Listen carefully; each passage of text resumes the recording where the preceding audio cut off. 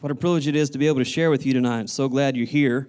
And you may have found out or heard before that I would be speaking tonight, and you showed up anyway, so that means a lot as well. And how appropriate the songs were tonight. And then Pastor Reese almost prayed my message, so we could probably just go home, and you heard it already. And so, but that's how the Lord works. Everything flows together, and especially when we're all hearing from the Lord. So I'm going to go to Job chapter 9. In Job chapter 9, I'm going to read verse 32. Job chapter 9, verse 32, and I apologize for the graphics on the screen. When I made them, they was really clear and vibrant, and then on this screen, it's not quite as clear and vibrant as we was hoping for, so I apologize for that. Verse 32, Job is talking, and he says this, He, and he's talking about God, is not a mere mortal like me, that I might answer him, that we might confront each other in court. If only there were someone to mediate between us, someone to bring us together, someone to remove God's hand or rod from me, so that his terror would frighten me no more. Then I would speak up without fear of him, but as it now stands with me, I cannot. Would you all pray with me one more time tonight? Father, we just come before you. Lord, I thank you for your word. I thank you for stories, God, stories of lives that have been redeemed, of lives that have been in a fire, that you walked through them and brought them out, of lives that were in trouble, but God, Lord, you made another way, Lord. You brought us through. So many people in this room, Lord, could testify and share stories like that, and we thank you for more and more stories of your goodness and your saving power. Lord, I thank you for your anointing. I thank you for your words from your throne to minister to your people tonight. Use me as your vessel. In Jesus' name, amen. Amen. So over the last few years, when opportunity has presented itself, and I've had an opportunity, I've shared this message, and over time it's kind of morphed as there's been more to share, or I felt freer to share some of the things. And so I've had opportunity to share in many AG churches. I've shared this in Baptist churches. I've shared this in Christian churches of all places. Just every time I have an opportunity, I share this. And so what a privilege it is to share it with you tonight as well. It's always my hope that in talking about things that have happened to me, that it would minister to you, because if you had time, you could share the same type of stories and they would be a ministry to me. Joseph told his brothers, he said, you know, what you meant for evil, or what the enemy meant for evil, God meant it for good, to the saving of many lives. And that's what I want God to do through me and for you and for those that hear our stories, is I want God to receive glory, and I love to see lives changed. And so my life, like yours, is full of ups and downs, all kinds of wounds. You've had wounds, I've had wounds, and over time those wounds become scars, and every scar that we have, it tells a story. And all the stories that we could share, but we all have them in some way. And so for a few minutes, can I just share with you a few scars? The little ones and the big ones. Is that okay? So the little ones I've shared a little bit with our prayer meeting about a month or so ago. When I was 5 years old, I contacted Rocky Mountain spotted fever. And for 2 weeks, I was running 100-plus temperature, and at times it was bordering on 104 and going up, until the doctors just didn't have any answers. Went to several hospitals, didn't have any answers, had lots of people praying for me, but it was my little 2-year-old brother that reached up in the hospital bed one day, and he prayed for me a real simple prayer like, Jesus, heal Bubba. And immediately almost, they say my fever went down, and they say in the charts, there was a Christian doctor that wrote the final chart in the chart and said it was a miracle, that it was a healing that took place. And so there is somewhere a record of a healing in science, that God did it. There was no other way to explain it. A year later, through an accident, I lost sight in my right eye. And over time, I've lost control and muscle movement, and so I'm blind in this eye. So just so you know, if you come up to shake my hand and I don't see you and you're over here, it's nothing personal. I just didn't see you. So you might have to speak up to get me to turn around and shake your hand. I'm not ignoring you. And I can't tell you the scars that sometimes you feel with that. because I've lost the muscle movement, and I've had several surgeries to get the eye to look straight. It's a miracle that I have it even now. But can I just share with you some, kids are so funny. It used to be even worse than it is now. But, I'd look at a kid and I'd be talking to a kid or a teenager, and they'd be going, which way are you looking? That kind of thing. And there was one little boy just not long ago, he said, how come you're looking at your nose all the time? I don't know that I'm looking at my nose. It's just where it's at, And so, there's things that you deal with. And I'm just glad to be able to have an eye that is still there, and God's ministering in that. And I believe that he's going to heal that. We'll talk about healing here in a minute. And so I shared in Kids Gym how that when I was a teenager, I began to have nosebleeds that absolutely would not stop. We went to doctor after doctor for 2 years, and nobody knew what to do. All boys have nosebleeds. All teenage boys go through that. It's just a phase.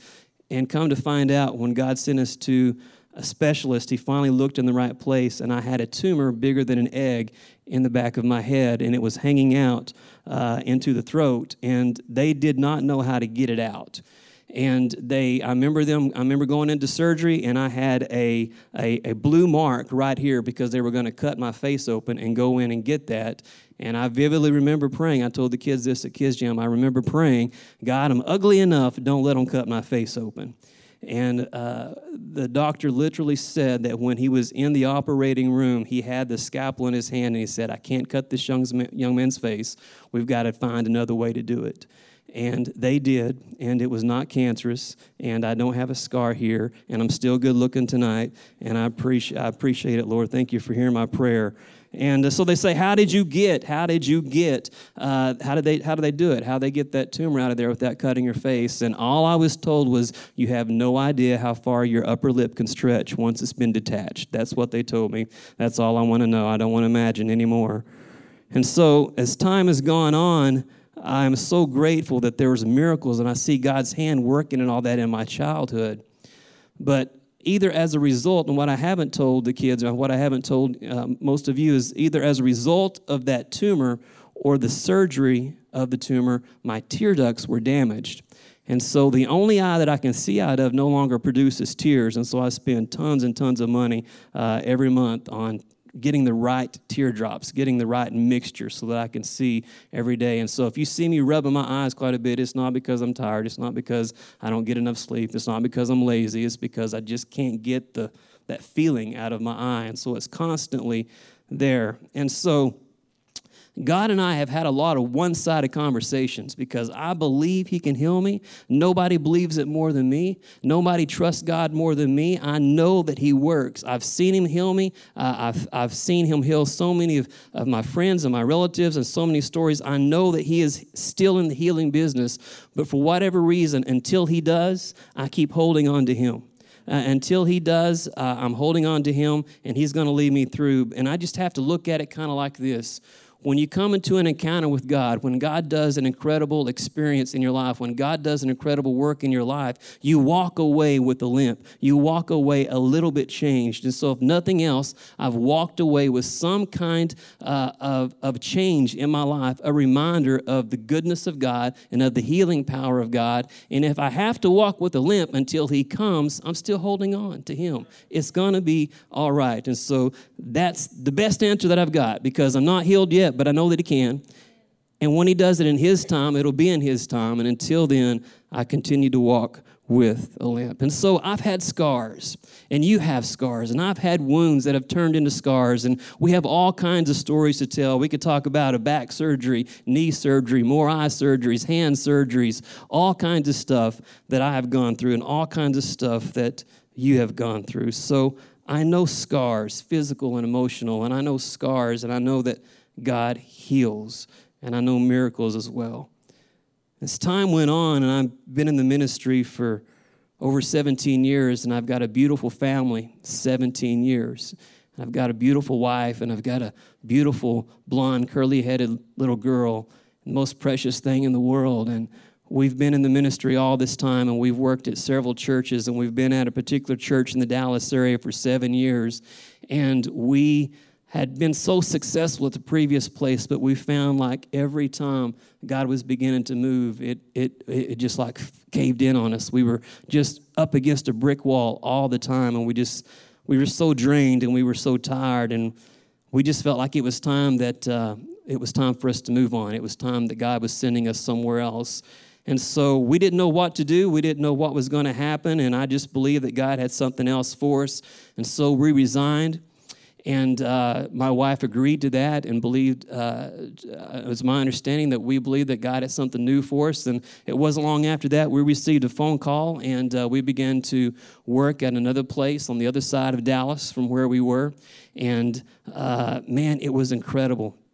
It was incredible how God began to work. In just the 2 months that we had been there as associate pastors, so many people coming to the Lord. I don't want to give numbers, but the numbers to me was astounding compared to what we had experienced for those 7 years previous to that. And God was really moving. My wife was very depressed and hurting from ministry. Ministry can just be so draining, and many of you know that. And I remember it was the Wednesday night before Easter, and my little girl had been sick, and so I stayed home part of the day. When she got off work, she stayed home with her. I went to church, led worship that night, and I remember driving back across Dallas, and I stopped to get a bite to eat, and I texted them, "Missed you guys. I'm on my way home," and I thought how unusual it is that I didn't receive a response.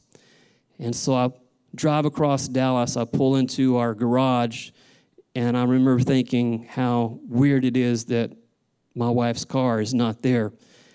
And I remember walking into an empty house, and I remember looking around the rooms, and I remember walking into the kitchen, and there on the kitchen table, the little dinette table that we had there was a note on there. And I read the note, and it was basically said that she was leaving me, that she was giving up on her marriage, giving up on ministry, giving up on everything, and she had taken my little girl, and she had left. And I can't begin to tell you or explain to you the drain that just felt, the uselessness of everything, the thoughts that went through my head of what am I going to do now? How am I going to deal with this? What am I going to tell this new church that we just accepted this position at? And God's been moving there. And it's like every time God is beginning to really do a work, the enemy wants to show up and he wants to ruin that work if at all possible. And all these things are just going through my mind. What am I going to do now? And I can honestly say that the church there was very supportive. The pastor there was very supportive. And I just kept on doing the only thing I knew to do. Go to work, pray, keep pressing in, keep leading in worship, keep doing the things that you're called to do, keep doing the things that they have you there to do. And I just put my hand to the task. I did everything in my mind to show my wife that I loved her. I did everything that I could possibly think of to share with her that this is what I wanted, that you're what I want, that this family is what I want, that we can make it, that it's going to be okay. And I thought for a while that maybe it was going to work out and that maybe we were going to pull through. And it was about 4 months later into the summer, I remember I was at a sectional council meeting, and I received a phone call, and in that phone call I was told to be ready to receive something in the mail because she had filed for divorce. And her answer was no. I had offered to quit the ministry. I'd offered to go to counseling. I'd offered to do whatever it would take to keep us together. And her answer was simply no. And those wounds and those scars are there. And God is still moving, and he's still working. And I want to share with you the rest of the story. A lot of things took place, a lot of time, a lot of healing, a lot of reflection, a lot of waiting on God. And honestly, in some ways, some of these things are obviously still a struggle 7 years later, but God is still working.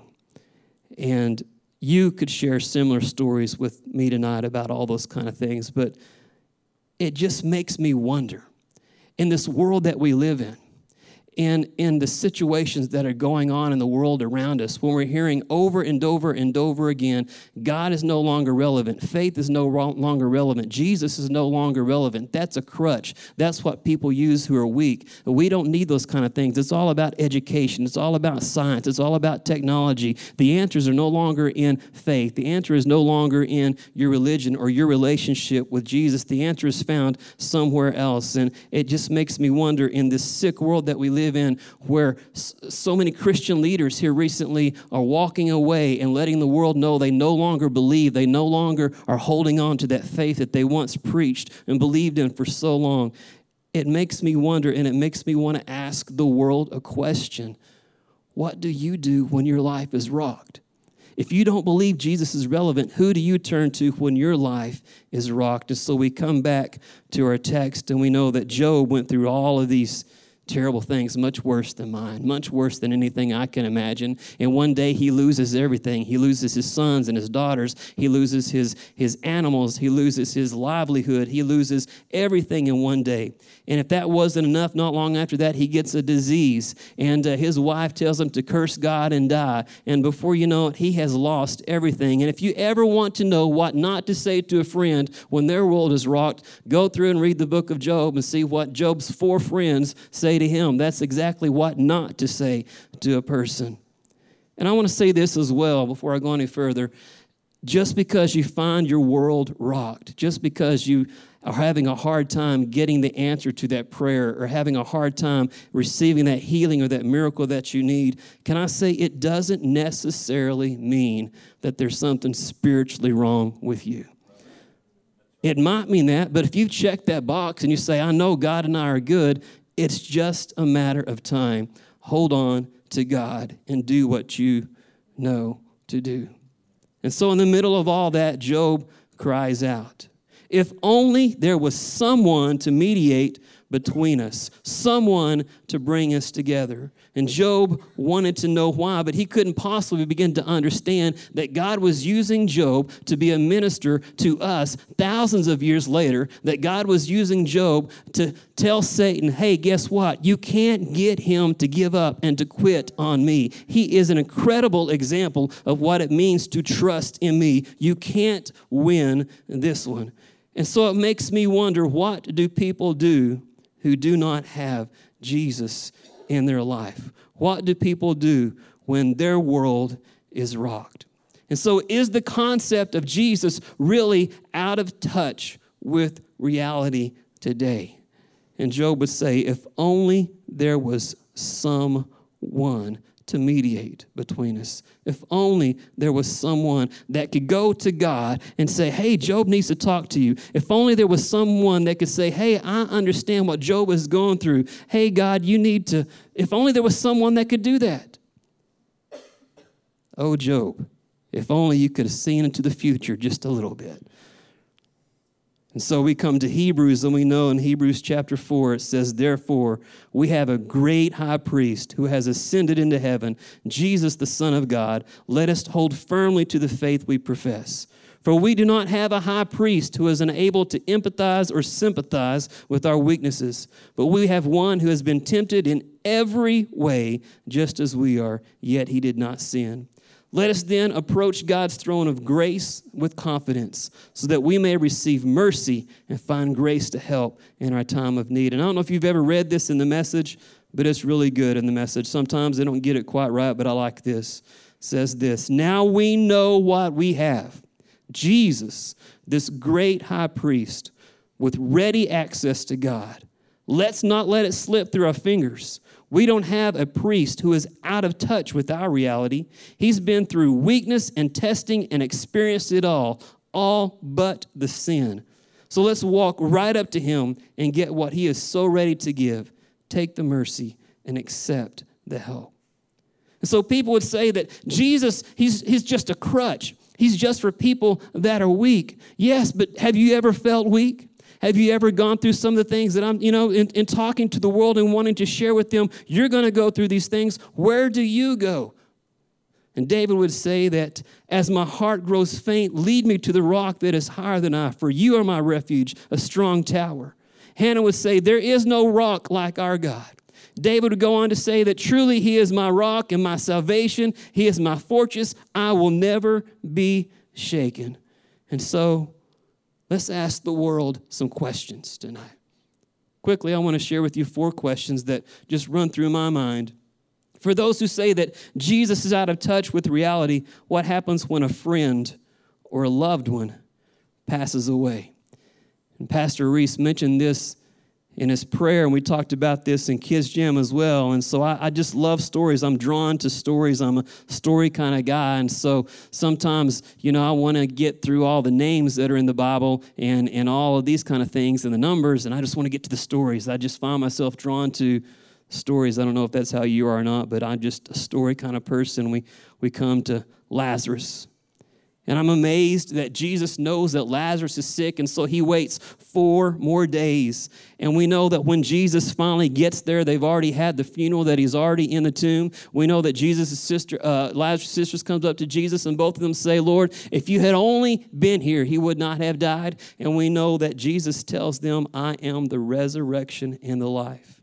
He who believes in me will live, even though he dies. And whoever lives and believes in me will never die. Do you believe this?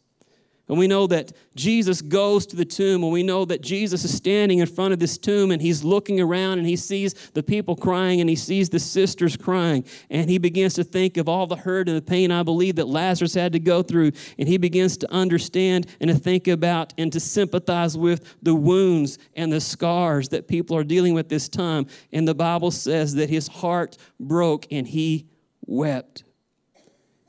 And I wonder, where is the world when you think that Jesus is out of touch with our reality, and he would be someone who would weep with you in the middle of these things? He's the only person who can change it. What government agency are we going to go to? What education seminar are we going to go to? Where are we going to go to the world when we find ourselves going through these kind of things?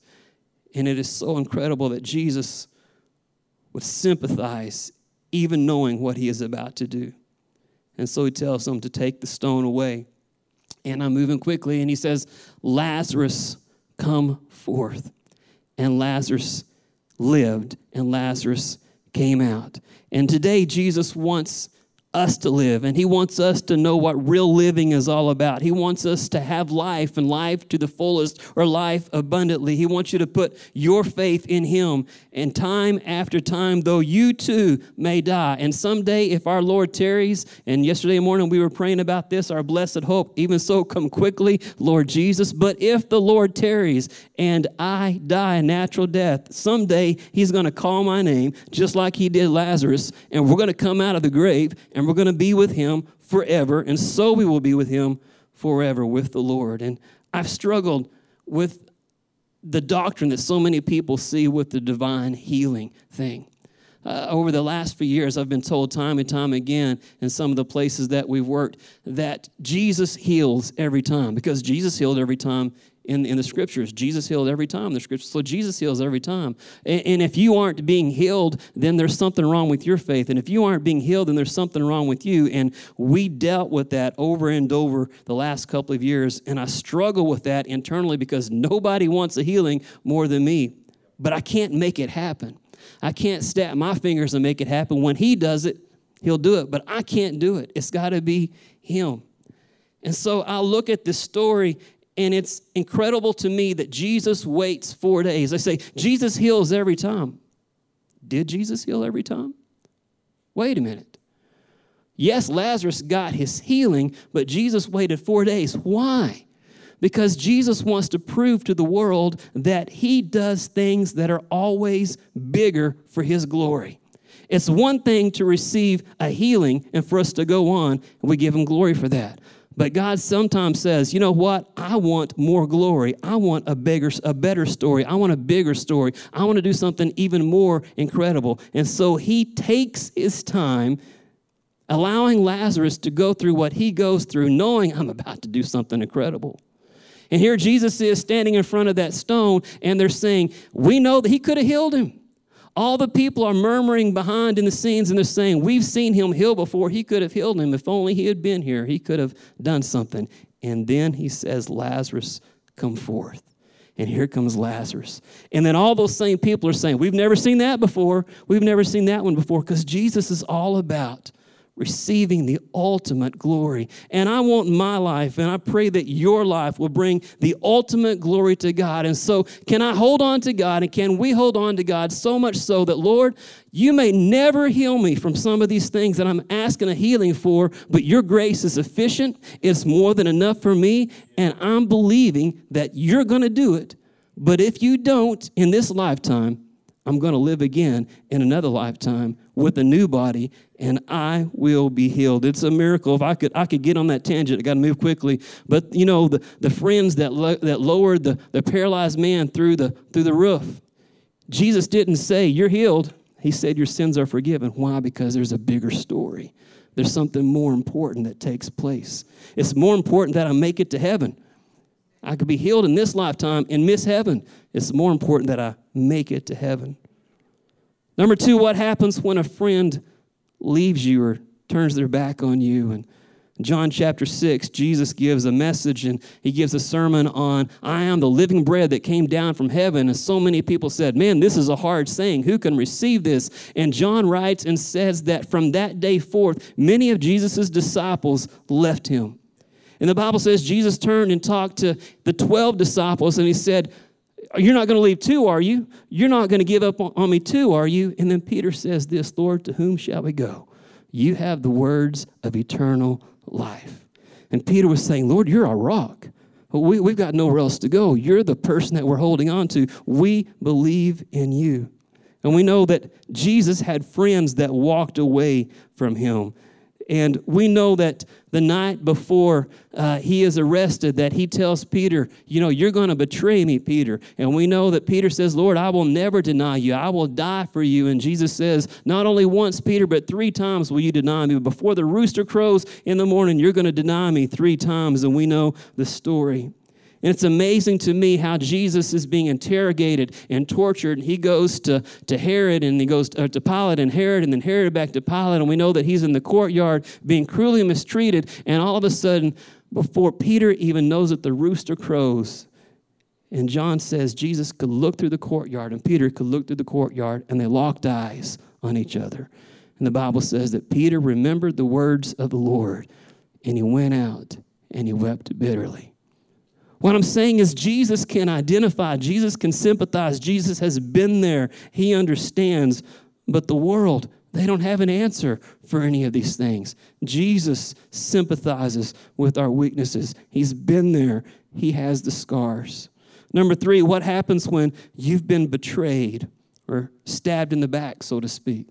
Well, Jesus has certainly been through that, right? I mean, we vividly understand that. We vividly have read about that, and we know how Judas was one of the 12 and how he was close to Jesus and how he betrayed Jesus for 30 pieces of silver.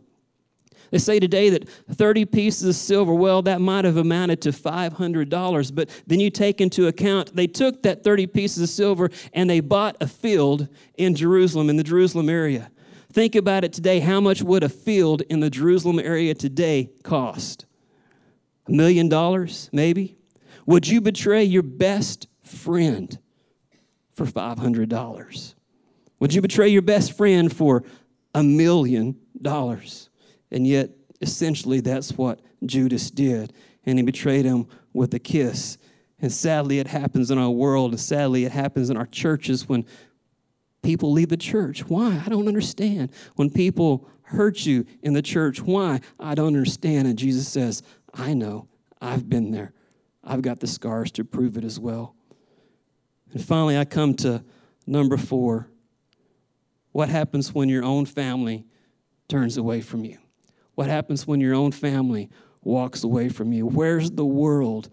What answers does the world have? They want to say that God is out of touch with reality. They want to say that God is not relevant, that God doesn't exist, that Jesus is old news. And yet, when they talk to Christian leaders in the media, they want to say, if God is a God of love, why does he allow this, this, and this? Wait a minute, I thought you just said that God doesn't exist. If he exists, then how? If he doesn't exist, then why are you blaming him for everything? But what happens when your own family, your parents, your children, your spouse, what happens when they leave you. And so some would say, well, how did Jesus deal with that? And we know that Jesus had 4 brothers, James, Joseph, Simon, and Judas. We know that Jesus had earthly sisters as well. We don't know their names, but we just know that none of them early on believed that Jesus was the Son of God. As a matter of fact, they were gathered outside a crowd one day, and they wanted to get Jesus' attention to tell him essentially, hey, you need to quit doing this because this is crazy stuff. So they weren't happy with him, and they didn't necessarily believe until after the resurrection. But there's another one that I want you to think about with me tonight. 2,000 years ago, Jesus, who's experienced it all, yet without the sin, having been cruelly mistreated, and here he is being put on a cross with the nails and the crown of thorns and all that he's gone through, and he's hanging on this cross, and he begins to cry out, I'm thirsty. Can I tell you tonight, I don't think that he meant I'd like some water. I'm sure that he would. I'm sure that physically speaking, he would love a nice cup of cool water as he's hanging on that cross. But my mind is, I'm thinking when he says, I thirst, he begins to feel that connection that he had with his Father, having prayed so often, having gone by himself alone on a mountainside somewhere to be in connection, in constant connection with his Father. He began to feel the distance in the Father because he was taking upon himself your sins and my sins. And Jesus cries out, I thirst. You know, David would say, as the deer pants for the water, Lord, I thirst for you. I thirst for your presence. I thirst to be close to you. And he begins to cry out, my God, why have you forsaken me? And I believe that it's at that moment, I believe it's at that time when God the Father takes your sins and my sins, and he places those sins on his Son, Jesus, the only one worthy to do what he did. And the Bible says this, and Paul says this in 2 Corinthians chapter 5:21. God made him who had no sin to be sin for us, so that in him we might become the righteousness of God. And I see a holy God, the Father, who has been looking down from heaven this whole time, but now his Son has taken on himself your sins and my sins, and the holy God cannot behold sin, and he begins to turn his eyes away for a few minutes. And Jesus feels that, and he cries out, why have you forsaken me? And I'm so glad that Jesus took my place, and he cries out, yet into your spirit, and into your hands I commit my spirit, and he dies there. I'm so glad that 3 days later he comes back from the dead victorious, and he has the keys to death, hell, and the grave. He took my place, and yet he rose from the dead so that I could be with him and he could be with me someday in the physical, so that I could go home to be with him. He took my place, and yet he knows what it feels like when the closest family member would walk away or turn away from you. Jesus has been there. He's felt that wound. He has that scar. Jesus has scars, and he proudly wears them.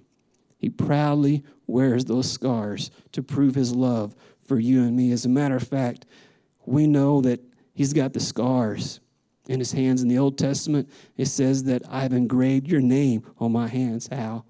It's through the nails. My name is on his hands. And I close with this tonight.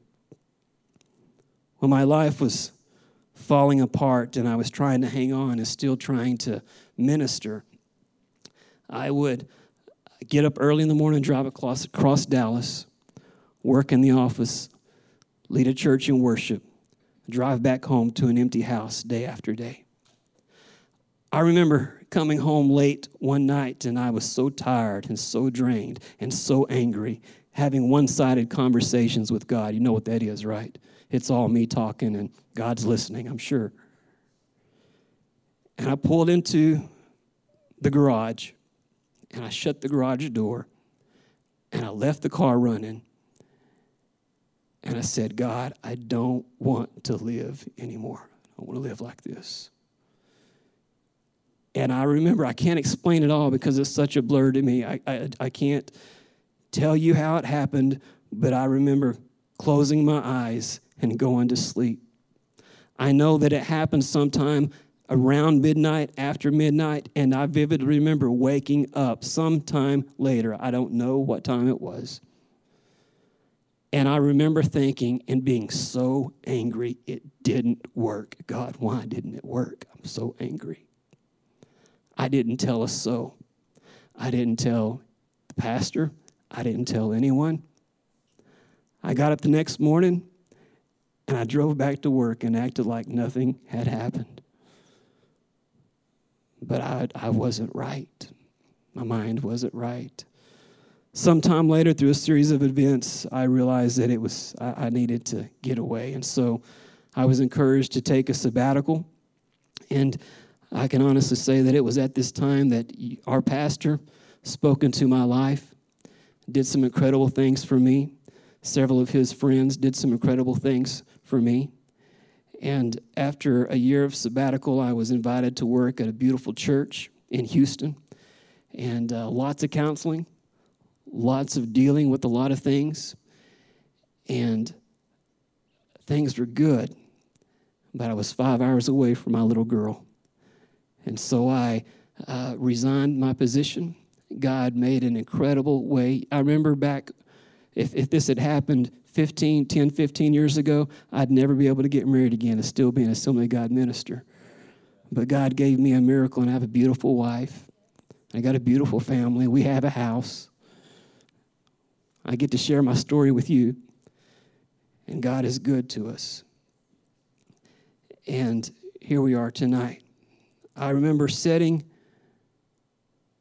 in a conference with some of our leaders of the district. And a man that I highly respect, he looked at me and he said, someday you're going to walk the aisle with your daughter. You need to keep that in mind. You got to stay alive to walk down the aisle for your daughter. My daughter was so young. I'm not even thinking like that. I mean, what do you mean? My daughter, it was the furthest thing from my mind, but I vividly remember him telling me that and me supposed to hold on to that. This past January, the man that my daughter had come to know for 2 years as her stepdad passed away. It was a terrible choice that was made. I'm so thankful that it was not anywhere near where my daughter was at the time. I received a phone call from a mutual friend. I took it upon myself to go to school that day.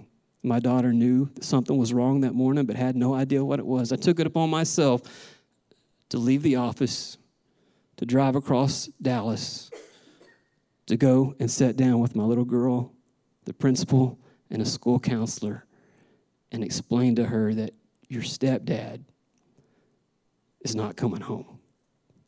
That is the most unusual thing for me to have ever had to do. Choices that I did not want, that began with one choice after another that was out of my control. And yet, here Daddy was, still getting to be Daddy for his daughter. God made a way that it was me and not somebody else to share that with her. Hard to do. And yet, I see God's hand in everything. I would love to see some more. I'd love to see that miracle. I'd love to see some answers to prayer, and I know that you would too. But God is in control, and until he does, I'm holding on to him. The message says, now we know that we have Jesus, this great high priest, with ready access to God. Let's not let it slip through our fingers. We don't have a priest who is out of touch with our reality. He's been through weakness and testing, experienced it all but the sin. He's been through weakness and testing. So let's walk right up to him and get what he is so ready to give. Take the mercy and accept the help. I want my scars. I want my life. I pray that your scars, I pray that your life brings ultimate glory to him. Even if I never get the answer I want on this side of heaven, someday I'll see him face to face, and it will be worth it all. Father, I come before you tonight. God, thank you for my friends that would sit and listen. Lord, I pray, God, that they remember not so much my story, but, Lord, your story and all the things that you went through for us and how you overcame for us and how you are God, and yet you too came down to mediate, Lord, for us. Thank you for being that person. Thank you for being our mediator, Jesus. Thank you for coming and identifying with us and presenting us to the Father, clean, righteous, and holy, washed in your blood. Thank you for all that you're doing. Thank you for your work in this church. Thank you for your work in every individual here tonight. God, continue to write your story. Lord, continue to write your story through our lives. We thank you for it, Lord. In Jesus' name. Thank you, Jesus. Thank you, Jesus. Thank you, Lord. Thank you, Lord. Just play something softly. Let's stand. Keith, thank you so much for opening your heart tonight. What a beautiful message and what a beautiful story of God's redemption. Before we dismiss, I just want to pray just one more prayer and give you one more scripture. The scripture says, "Come to me, all who labor and are heavy laden, and I will give you rest." You know, when your pain seems so great and so intense, some things are so painful that you don't even feel like you can share them with anyone. And while we go through trials and storms, sometimes we can't even explain it, of why things happen like they do. And you know, sometimes we stuff things down. For years we stuff things down. I shared something recently that I had never shared with anyone, hardly. And the Holy Spirit just brought it up, said, you need to share that. I want to pray for you. Maybe someone watching on our live feed here. I just want to pray for that comfort.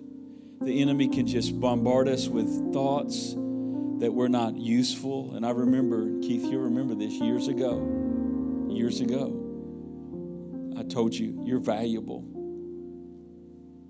You were struggling, and I said, you're valuable, brother. Never even knew you would be here helping us.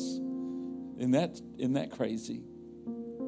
He was in a very low time in his life. And when somebody's in a low time, you need to speak a word in season, like apples of gold and pitchers of silver, and lift them up, you know. And I'm just so grateful for you and Michael. You're a blessing to us. We just see what the Lord will do. But you are valuable. Your message is perfect tonight. But I want to pray, and as I pray, I'm going to pray for you that are here. But I think maybe I'm more praying for us to be sensitive to this week. Maybe you need to go home and make a call to someone. So, Father, we remind your people tonight, come to me, Jesus said, all who labor and are heavy laden, and I will give you rest. Father, put a word of encouragement in each of our mouths. There's people that feel like they're hanging on the end of the rope. There's people that feel discouraged, and the enemy will come in on top of that discouragement, and he will begin to drill down with fiery darts of fear, of worthlessness, of hopelessness. But Lord, we know that you are the God of hope. You are the God that speaks hope to us. You are the God of comfort. So I pray that you would strengthen us in your grace. Strengthen your people in your grace and give us an anointing to help others find strength. Help us to be strengtheners of the body of Christ. Thank you for this beautiful message. May it minister grace for your honor and your glory. In Jesus' name, amen.